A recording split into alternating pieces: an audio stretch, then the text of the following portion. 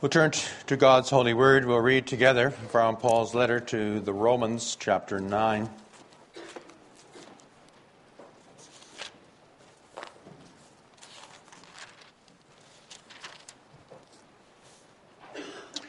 We'll read Romans 9, verses 6 through 26, and then we'll also read a portion from chapter 10, beginning at verse 14.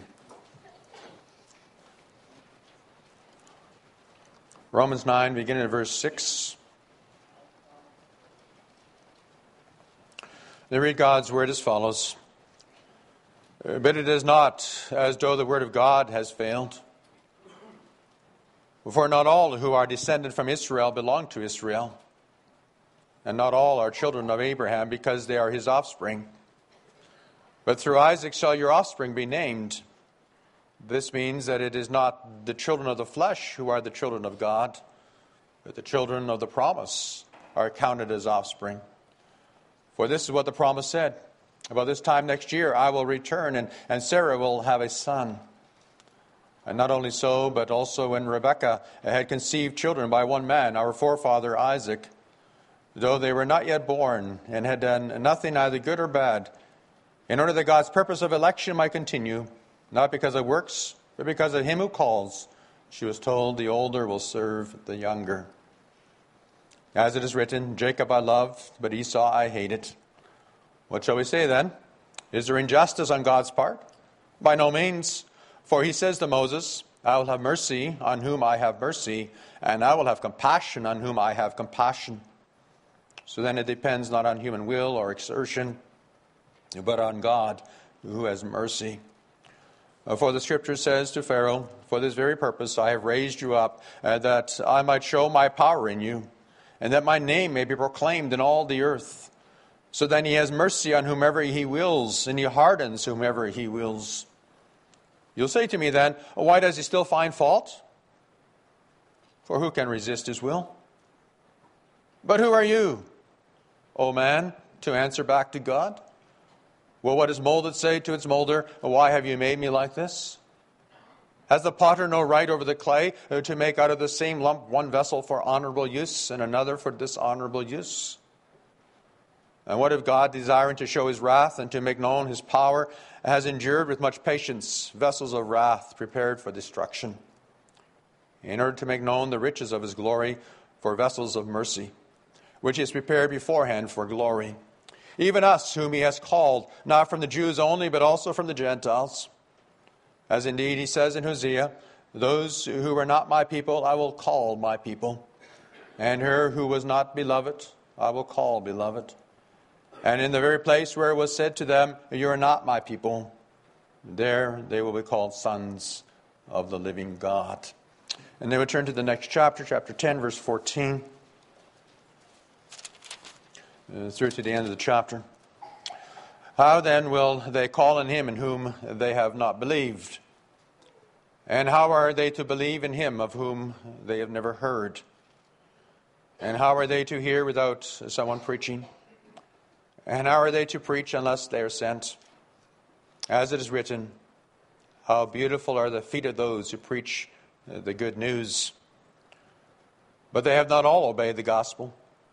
For Isaiah says, Lord, who has believed what he has heard from us? So faith comes from hearing, and hearing through the word of Christ. But I ask, have they not heard? Indeed they have. For their voice has gone out into all the earth, and their words to the ends of the world. But I ask, did Israel not understand? First Moses says, I will make you jealous of those who are not a nation. With a foolish nation I will make you angry. Then Isaiah is so bold as to say, I have been found by those who did not seek me. I have shown myself to those who did not ask for me. But of Israel he says, all day long I have held out my hands to a disobedient and a contrary people. So far our reading of God's holy word. Let us sing together responsory amen with the words of Psalm 130, the stanzas 1, 3, and 4. This afternoon we'll find our text from God's Word as the church has summarized it and confesses it in Lord's Day 8. Lord's Day 3, question and answer 8. where we confess, but are we so corrupt that we're totally unable to do any good and inclined to all evil? And the answer is yes, unless we're regenerated by the Spirit of God. As we reflect on this question and answer, we do so through the lenses of the Canons of Dort, chapters 3, 4, articles 6 and 8. So let's turn to the Canons of Dort, chapter 3, 4.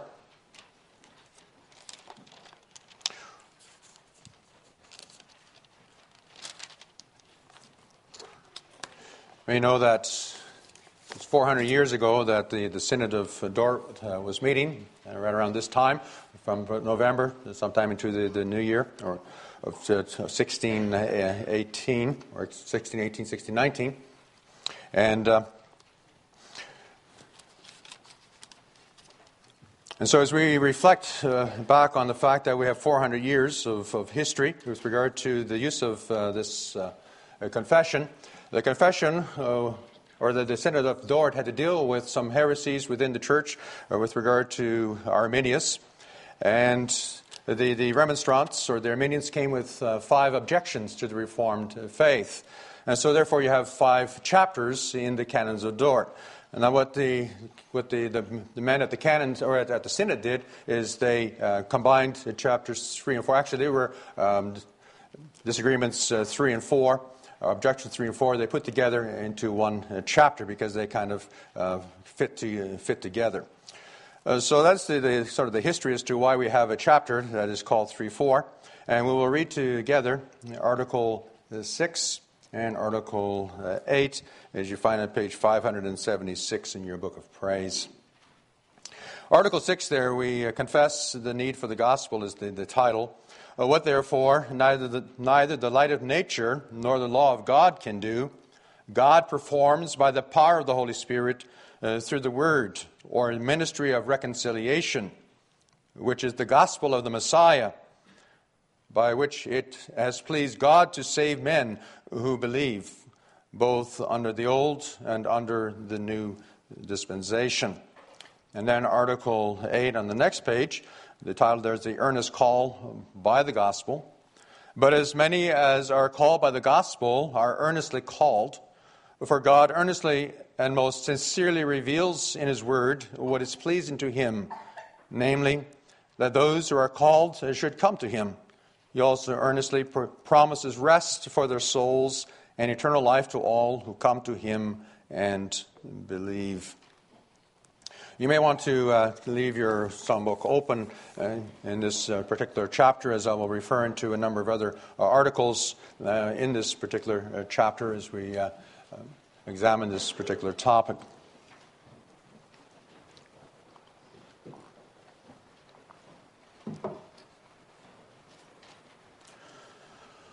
Congregation of our Lord Jesus Christ,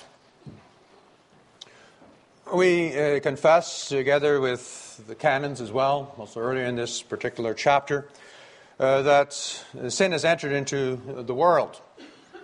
And it entered into the world through the sin of our first parents, Adam and Eve, way back in paradise. We see that from Scriptures that they are the source of all evil and corruption in this world in which we are living. This is sin and evil that has spread to all of mankind. The result is that our human nature and the human nature of all people has become so corrupt that we are unable to do any good. And we even say that we're always, by nature, we're opposing the very will of God Almighty.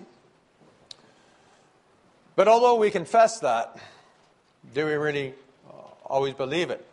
Do we really think that we're really that evil? That we're really all that corrupt?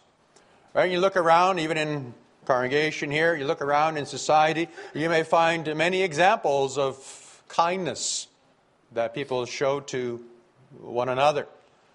Examples of decent people, good people who are doing good things for other people. So is it really that bad? Is all of mankind really that corrupt and evil and sinful? Of course, we look around, we acknowledge that most of those things are not done, of course, to the service or in the service or to the glory of the Lord our God. And so when we are speaking about the total depravity of the heart and the total corruption of mankind, we need to understand that Scripture is speaking about that man's total rejection of the Lord. The reason for that total rejection of God, we learn, is because the heart of mankind, that's also our hearts, has rebelled against the will of God. Why?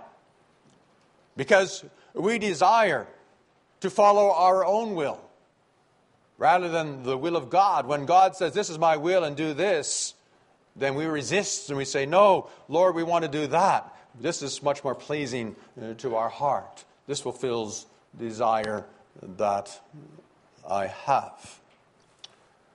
And so the natural inclination of mankind is to trust in his own wisdom, to follow the desires of his own heart, rather than to trust the Lord God with our whole life and to obey His holy will.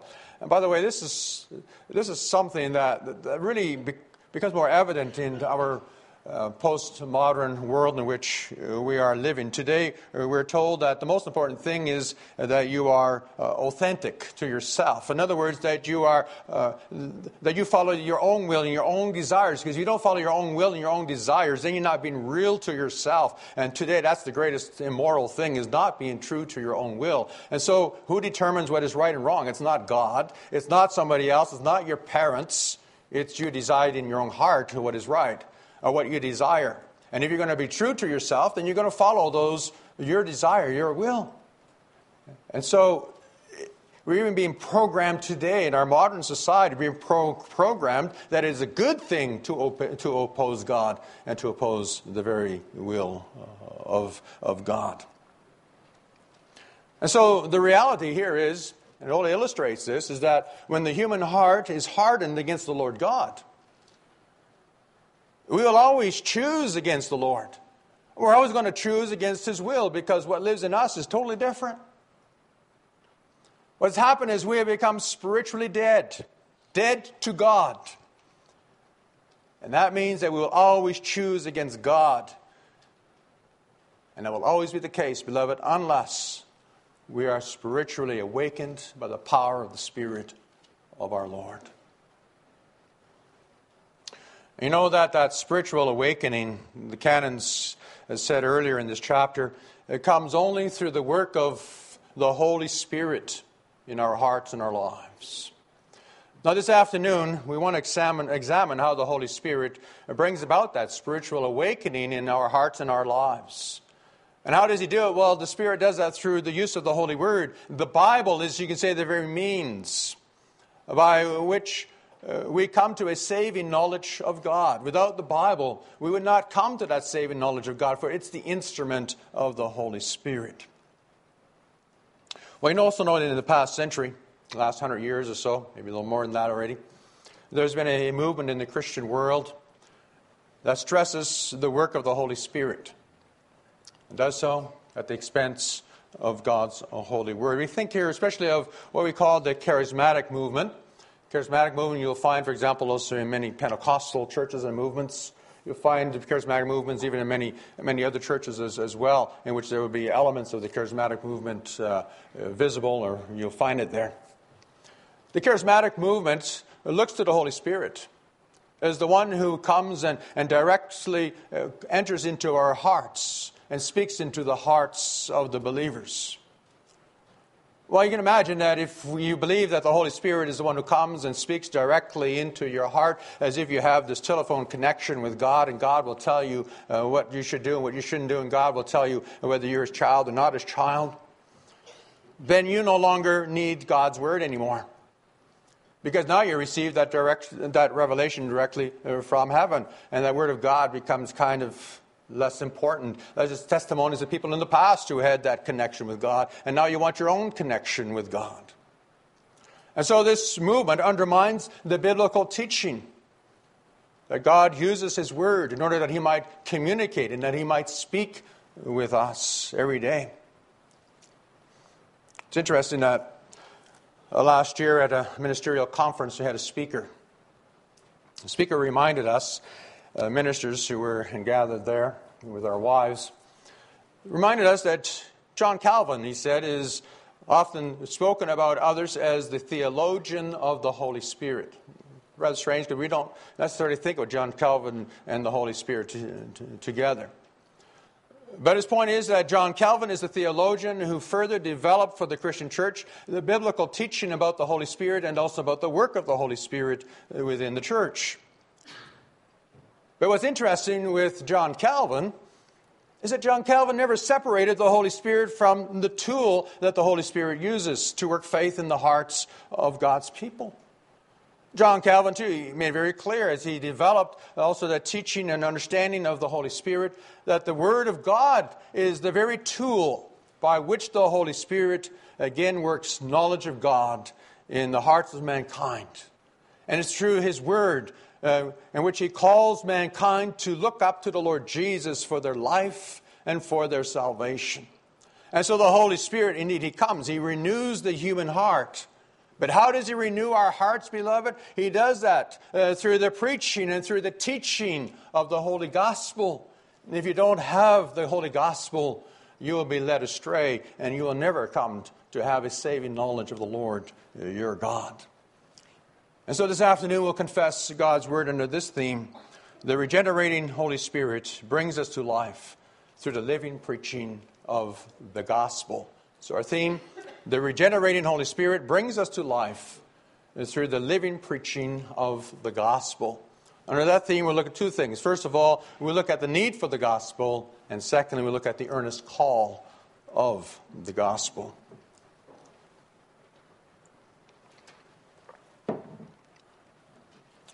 Article 6 of chapter 2:3 says this: "What therefore neither the light of nature nor the law can do, God performs by the power of the Holy Spirit through the Word." Well, we need to go back to the two previous articles, Article 4 and Article 5. That will tell us a little more about what is meant by the light of nature and what is meant by the law here in Article 6. If you go back to Article 4, Article 4 says this about the light of nature. It says, "To be sure, there is left in man after the fall some light of nature." And then it goes on, "Because of this light of nature, people then still," and then the quote, "still retain some notion of God." They still retain some notions about natural things and about the difference between what is honorable and shameful, and shows some regard for virtue and for outward order. So, what the canons are saying here is this, is that the point that God did not allow the world to completely fall apart after mankind rebelled against Him. God still allows human beings to retain some notions of what is right and what is wrong, and what is honorable and what is shameful, so that we still maintain something of our humanness. Now, Paul writes about the same idea in Romans chapter 2, verse 14 and 15. There he writes this about the Gentiles. He says, "Who do by nature things required by the law. They show that the requirements of the law are written on their hearts." Well, you know what the Arminians came with this particular text.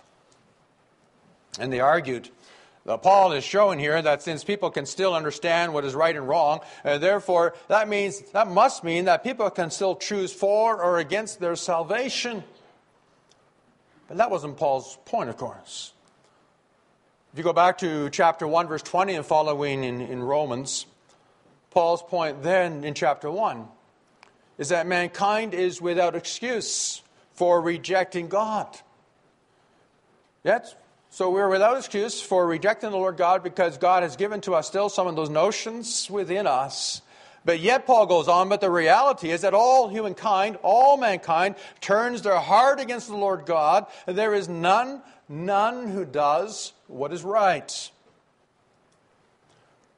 And so while people may indeed display some moral behavior, Yet Article 4 says, mankind is so far from arriving at the saving knowledge of God and true conversion through this light of nature that he does not use it. Notice this. He does not use it properly in natural and civil matters. That means instead of using this light of nature that is still in us, instead of using that light of nature in a proper way, well, what does mankind do with it? We abuse it. We misuse it. For the reality is that our minds and our hearts have become so darkened by sin that by nature we fight against that very light of nature. We even hate that light. So that even the good that is still left in us, even that we pollute. For by nature, we suppress the light of nature. So that Paul says, finally, in Romans 1 verse 20, he says, therefore we are all without excuse for not knowing the truth. Yes, the light of nature is there, but we abuse it. We even hate it. We misuse it. And therefore, we are still totally responsible before the Lord. And therefore, in Article 6, we can conclude that the light of nature that we still retain, it's not able to bring us to a saving knowledge of the Lord our God. But then Article 6 also goes on and speaks about the law. He says, what light of nature can do, neither can the law do that for us. And that is explained a little further in the previous article, Article 5.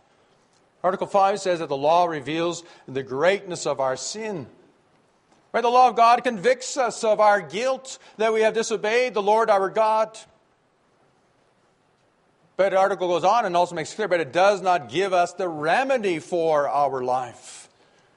The law cannot give us the power that we need in order to rise up out of our misery and that we can do what is good and we can again save ourselves. No, when you read the law, what does the law do? The law simply leaves us there under the curse of God. Why? Because it accuses us of sin, of rebellion against the Lord our God. And therefore, the confession says the law too is a dead end. It too cannot obtain for us the saving grace that we need. And so now we come to the conclusion that since neither the light of nature that is still in us, nor the law, since neither can save us, that means that saving grace is something that God must give to us through the power of the Holy Spirit. And we believe that He does that. We confess through the word of the ministry of reconciliation, which is the gospel of the Messiah. So the word of God here is the instrument that the Holy Spirit uses in order to call us. And who is He calling? He is calling us, we who are dead sinners. And He's calling us to life. And that's why we speak here about God's word, as Paul does, as the ministry of reconciliation and as the gospel of the Messiah. Remember Paul in 2 Corinthians 5, verses 18 and 19, he writes about God in this way. He says, God gave us, he's referring to himself as an apostle and also the other apostles and ministers of the gospel. He says, God gave us the ministry of reconciliation. See, it's a task of the Holy Spirit to bring about reconciliation. That means to bring the Lord God who is in heaven and mankind who is on earth, who have rebelled against God, to bring us back together again, to reconcile us. And so you go back to the beginning. You know that our rebellion against the Lord God broke that wonderful relationship we had with the Lord. And ever since Adam and Eve's fall into sin, our first parents, all of mankind has now lived under the wrath and under the curse of God. And it is through the Word of God that the Spirit comes to mankind and He calls us to faith and He calls us to repentance. And the Spirit demands that we are truly sorry for our sins. And He demands that we come before the Lord our God with a sincere heart. And we seek from the Lord God His forgiveness. Well, how is that possible? Because the Holy Spirit opens our heart Beloved, it opens our heart not only so that we understand these concepts as theological concepts, but also that we truly accept in our heart that will to respond to that call to repent, in which we are truly sorry before the Lord. Now, I don't know about you, but I know for me, probably the most difficult thing is to repent. Because to repent means that I confess that I have done wrong. To confess that I have hurt somebody. And not only that I have wronged somebody else, but ultimately that I deserve, therefore, God's eternal judgment and punishment for my sin. It's the hardest thing. Husbands and wives, we know that also in our marriage relationships when we've done something wrong. And we often feel quite justified in what we have done to our spouse because our spouse deserves it, we think, in our hearts. And so it's hard when we're confronted with the truth that we need to repent. Because it means that we have to humble our heart. We have to acknowledge something that we really don't want to acknowledge because it hurts. Guilt is something we don't want to have to deal with in our lives. And therefore, through the wonderful power of the Holy Spirit, what begins to happen is that the Spirit opens our hearts so that we begin to accept also that prod that we have just received. That may be hurtful. Maybe our conscience has been pricked, and we don't like that. But the Holy Spirit causes us to pause for a moment and to humble our heart, and to acknowledge I've done wrong, and to begin to submit to God's holy word. That I now listen to that call to repent in faith, and in humbleness I come before the Lord and say, Lord, please forgive me. Forgive me what I have done in this situation or that situation. Lord, do not hold my sins against me anymore. The Spirit then also works in our heart so that we begin to understand that the Father in heaven truly wants us to live freely under His grace and under His mercy. God doesn't want us to wallow in our sins, in our guilt. God wants us to acknowledge them and that we come to Him and we live under His grace and His mercy, where we experience also what it means to be forgiven and to live under His blessing again. What a joy that also brings into our hearts and our lives, and when the Spirit gives us that wonderful understanding that now my sins have been forgiven, they will not be held against me, that the Lord will now also bless me richly, not because I deserve it, but He does that out of His mercy and out of His grace. For that reason, Article 6 also speaks about God's Word as the gospel of the Messiah. Or you could translate that gospel as the good news of the Messiah. Now you know that the word Messiah is the Hebrew word for Christ. And the word for Christ or Messiah, we can also interpret that to mean the anointed one.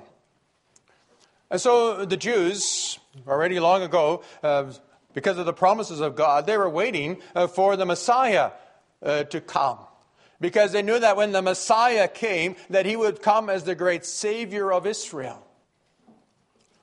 So the question here is, so what is the gospel message that the Holy Spirit is now also given to the world in which we're living and given to us?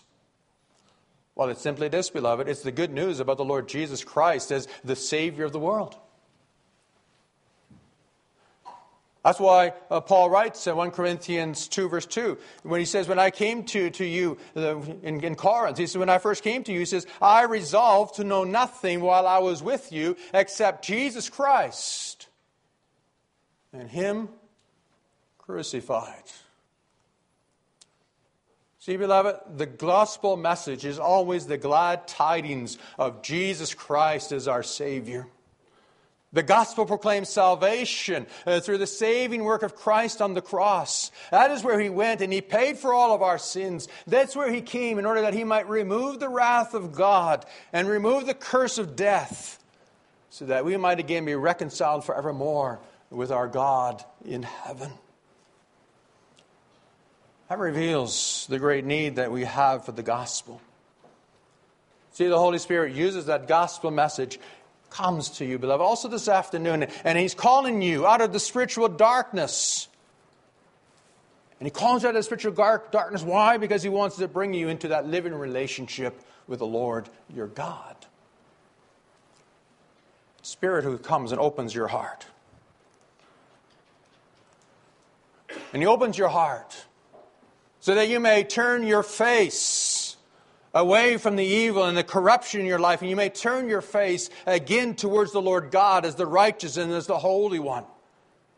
Right? It's shame we don't want to turn before our face toward the Holy One. We don't want to come before the holy throne of God because it's dangerous. But the Spirit opens our hearts so that we can turn our face to the Lord. And we call out to Him for His mercy. And we seek to live each day again under His grace. And we love nothing more in our heart than we might dedicate our lives in humble service to our Savior. Beloved, that gospel of the Messiah calls you to a new life. It's a life of hope. We saw that this morning. It's a life of joy. And therefore, God's Word must always be so dear. That Word of God must be precious to you. For it is through His Word that the Lord now also speaks to your heart. You know, we so easily say, I love the Lord. And we have this easy way about going, I love Christ and I love to serve Him. But beloved, we don't always so much love the Word of our Lord. Remember, if I think, for example, of your relationship in marriage, you might say, as husbands, you may say, I love my wife. But if you never listen to your wife, does your wife think that you love her? If you truly love your wife, it means you're also going to be open to the words of your wife. It means you're going to be open to listening to your wife. Because loving your wife is only possible when you get to know her. And you only get to know her when you listen to her. And that's exactly the same with the Word of God. It's not just some Word of God, and then we're going to learn a few things so that we might be able to live a better life. No, Christ is speaking to us. And He wants to be heard by us. And if we truly love Him, we then also want to hear Him. We want to hear what He has to say to us. We want to hear also His words of love, but also His words of rebuke when maybe we need those in our lives. But the reality is that we live in a time in which people don't necessarily like to read anymore. The sad reality is that also affects what we do with the Word of God. And so it can be a challenge. Challenge for us as God's people to read and to study God's Word. Often I'm told that it is men who have a harder time reading than women. And yet, men, you're the ones who are called to give leadership in your families and to give leadership in the church. How do you give leadership to your wife if you don't read the Word of Christ? If you don't get to understand better the voice of the bridegroom? How can you lead your wife? How can you lead your family if the voice of the Lord Jesus is not the most important thing in your life? And so we need to also begin to kind of get into that habit of picking up our Bibles also personally and begin to read it. Because there you hear the voice of your Savior, Jesus Christ. And the devil sees this as an opportunity. Sees an opportunity when he sees God's people no longer being busy with the Word. An opportunity to undermine the faith of God's people. For when we are no longer busy with the Word of God, what happens, beloved, is you become spiritually blind to the truth, being tossed back and forth by every wind of doctrine or idea. People today also argue, preaching. What's the use of preaching? Preaching, that's something that belongs to the past. Not that important anymore today. Today we pass on messages through different mediums. We use things such as drama and theater and video. People need to be entertained to be able to learn. People no longer have a long attention span because we're so busy with our digital gadgets every day. But beloved, the reality is that God speaks to you through His Word. And God has called preachers throughout the ages to come and to expound and to proclaim His Word. Why? Because that's the means by which the Spirit comes and works in your heart. And therefore, the reading of God's holy Word in your personal life, reading it in devotion, reading it together with brothers and sisters in the congregation on Sunday, reading it together in societies, as I understand we'll also begin again tonight with young peoples. That, beloved, that is the lifeblood for your spiritual life. Being engaged with the message that is being preached by the minister on Sunday. It's the means by which the Holy Spirit comes and He changes your heart. And the more you become engaged with the Word of God and with the preaching of the Holy Gospel, the closer the Spirit will also draw you there to the Lord your God in heaven. And then it's not just a matter, beloved, here of knowing more, becoming theologically more understanding about everything. But it's about understanding what God's message is for your life. And take, for example, maybe you're suffering. Maybe you're going through some difficult time in your life. What do? Well, you can complain. You can feel sorry for yourself. But there's a place you can go. That is, you can go to the Word of God. Why? Because God will speak to you through His gospel. He'll speak to you words of encouragement, also in the midst of your suffering. Why? Because He's a God who's compassionate. And His compassion will also be clearly expressed through His gospel word. Or when you should become disobedient, and you begin to walk and you begin to stray away from the Lord God, what the Spirit of the Spirit speaks to you through His Word, words of warning, words of admonition. And He warns you, if you keep going that way, what's going to happen to you. And He demands of you that you repent. And there's nothing better than to be reminded of also our sins and through the Word of God. Much easier than if somebody else has to do that for us. And when you start struggling with doubts of faith, it's the Spirit who will encourage you with the sure promises of the gospel as you read His Word. Beloved, our greatest need is the Word of God, for it is the means by which the Spirit calls each one of you into that living relationship with God. And by His Word, the Spirit calls each one of us, we who are dead sinners, calls us into a living relationship with God. If you want to thrive spiritually, then you need to be busy with the Word of the Holy Spirit. And then secondly, we also need to be aware that when the Holy Spirit comes to us with the call of the gospel, that it is an earnest or a heartfelt or a genuine call, according to Article 8. You see, the Arminians back in those days in time of the Synod argued that if somebody cannot accept and if somebody is unable to reject the offer of the gospel of their own free will, that must mean that God's offer of salvation is really a hypocritical one. It's really a deceitful call of the gospel. And so they argued, they said, so how can God seriously call a person to faith if God knows that person will not have it in his or her power to be able to obey that particular call? Now, that's not the first time that we come across such logic in the history of the church. Some 1,500 years before this. The Apostle Paul dealt with a similar argument in Romans chapter 9, verse 19. Paul is writing in chapter 9 about the election of God's people to salvation. And then he says in Romans 9:18, he says this, that God has mercy on whom He wants to have mercy. and He hardens whom He wants to harden. But then he goes on in the next verse, verse 19, and he says, but some of you will object to me. Right? You imagine, it's a pretty difficult saying, isn't it? God will have mercy on whom He wants to have mercy. He's going to harden those whom He wants to harden. Is that fair? Is that just?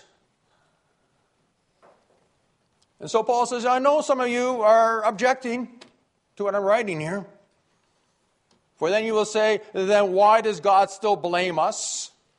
For who is able to resist His will? And so these people in the days of Paul, they're arguing like the Arminians did some 1,600 years later. How can the Lord find fault in somebody if that person cannot choose the way of salvation for themselves?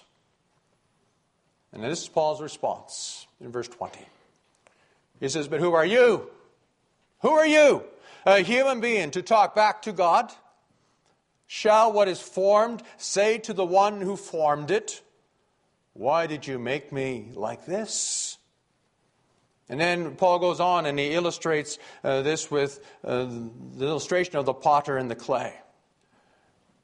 And he says, as clay does not argue with the potter about what it wants to be, so neither does mankind question the right of the Creator to determine our life.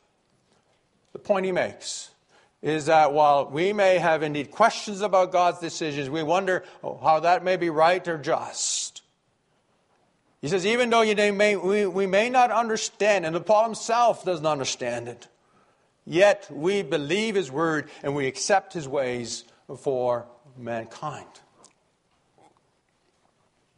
And therefore we confess that when the Lord calls all mankind to repentance and to salvation, that the call of God is not a hypocritical call. God is not being deceitful in any way, but it is an earnest, it is a genuine call of the gospel.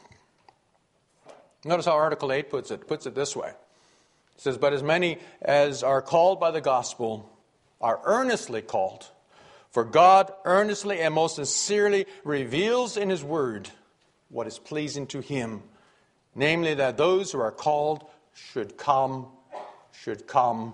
to Him.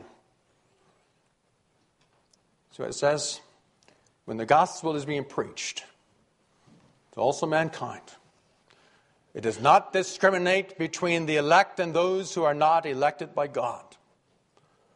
The same gospel is proclaimed to all people. Everyone hears, as Article 9 puts it, the Christ offered by the gospel. Everyone is being offered the forgiveness of sins. Everyone is being offered the life everlasting. The Lord's promises, we confess, are sincere promises given to all of mankind. Remember how the Lord spoke to Ezekiel of His desire that everyone in Israel might repent and everyone might be saved? He says in Ezekiel 33:11, He says, I take no pleasure in the death of the wicked, but rather that they turn from their ways and live. Beloved, God takes no pleasure in seeing the destruction of His creatures. But He desires that all who are called, that they should come to Him in faith. And so the situation is that when God's offer of the gospel in Jesus Christ is being proclaimed, then you know that there are some who accept the offer and there are others who reject the offer. And the Arminians, well, they argued that we can accept this offer, we can accept it by our own free will. After all, they said that's the only way it would be just. Whereas the Reformed pointed out that the Scriptures teach that it is only possible to accept the offer of the gospel through the regenerating work of the Spirit. Remember how the Lord Jesus spoke to Nicodemus in John chapter 3, when Nicodemus came to Him in the night. And Jesus says to Nicodemus, He says, unless one is born anew, that is regenerated by the power of the Holy Spirit. And He goes on and talks about how the Holy Spirit works. And He goes wherever He wills and does as He pleases. He says, unless one is regenerated by the power of the Spirit, one cannot see the kingdom of God. Oh, beloved, we confess that our human nature is totally corrupt. that we're completely depraved through and through. Our fall into sin means that all of mankind has become spiritually blind, unable to discern the truth from what is false. We all became wicked, we became rebellious, we became stubborn in our will and here in our heart. Our nature became so corrupt that we could no longer have the ability to accept the offer Christ gave to us in His holy gospel. Our natural inclination is to reject Christ and to reject the will of God. And the only way that we can again accept Christ offered by the gospel is through the regenerating work of the Holy Spirit. When we speak about the offer of the gospel, then here too, beloved, we need to be careful. Careful not to think about it in terms of some friendly invitation. When the Lord comes and He offers us the promises of the gospel through the preaching, He doesn't just come to you with some friendly advice and says, you know what, maybe it's a good idea if you accept this gospel. You know that you are free to do so or not, but please do so. It's good for you. No, that's not how God, and that's not how Christ comes to us with the gospel. But the gospel, beloved, comes to us with the command, and that command is repent and believe. It is a call to obedience to the Lord your God. This offer of the gospel is so serious that all those who reject it and refuse to respond in faith will receive even greater condemnation. The Lord promises everyone alike the forgiveness of sins, the life everlasting. But the Lord also declares His warning to everyone alike. If you do not repent, if you refuse to believe, you will bring eternal condemnation upon yourself. Beloved, the grace of God offered in the gospel, that's what brings hope and brings joy to everyone who receives it in faith. But it increases condemnation on all those who reject the Christ who is offered in the gospel. And the reason that many who are called do not come to faith, it's not the fault of the gospel. Not as if there's something wrong with the gospel. Nor is it the fault of the Lord God, but the fault lies with mankind himself. The Lord doesn't make people reject the gospel. The people of their own will, they reject the mercy, they reject the grace that is being offered by the Lord. And therefore, people bring God's judgment and bring God's condemnation upon themselves. They have only themselves to blame. So why then do others who are called? Why did they respond in faith to the offer of the gospel? Well, it's with great humility, beloved, that we confess. It's not because of anything in us that we may have responded to that gospel call. It's not because I am better than others. It's not because I'm wiser or that I can see the truth better. It is entirely by the power, by the grace of God, that my eyes have not been opened, that I may see the marvelous truth of the gospel and may experience also the joy of that. Right? By the regenerating power of the Holy Spirit, the Lord comes. He softened my dark heart. He overcame the stubbornness and the rebelliousness that lived within me, so that I am able to again accept the truth of the gospel. I'm again willing to submit to the will of my God. And as I do so, the Spirit also helps me to experience the joy of knowing Jesus Christ as my Savior. Amen.